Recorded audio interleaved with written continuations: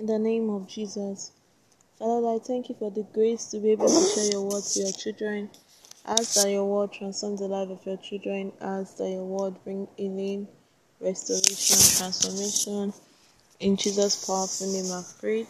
Ask that you use me to your glory and let speak through me, God, that the word I speak will touch the life of your children, touch their lives and change them for good. In Jesus' name, amen. Praise the Lord.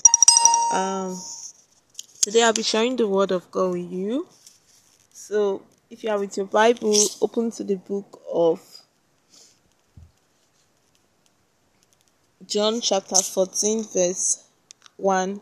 Let not your heart be troubled. Ye believe in God, believe also in me. This is Jesus speaking. So let not your heart be troubled. No matter what you believe in God, believe in whatever you are believing God for. You have to believe God for it, and do not have. There should not be a time where your heart should be troubled. There should not be a time where your heart should be afraid. So the Bible is telling us that let not your heart be troubled. Ye believe in God, believe also in me. That's believe in Jesus. So your heart, that's you have the ability to control whether your heart is troubled or not. So you are going to say, so when troubling hearts come, you say no, don't be troubled. You speak the word. Like, don't permit your heart to be troubled. Believe God. Believe God totally. Believe God completely. Believe Jesus completely.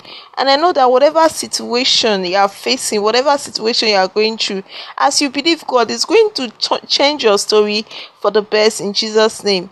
Amen. If you've not accepted Jesus into your life, this is an opportunity for you to do so. Just say, Lord Jesus, come into my life. Come and be the Lord of my life. Forgive me all my sins and make me whole. I confess that I'm a sinner. Forgive me, Lord, my sins and make me whole. In Jesus' holy name. Amen. Hallelujah. Like there's rejoicing in heaven right now because you have been saved. And I thank God and I congratulate God for your life. Join a Bible believing church and just keep studying the word of God. Stop just being growing in the word of God and know that God loves you. Thank you so much and keep trusting God. Keep walking by faith and keep believing God. I love you so much and Jesus loves you. Hallelujah.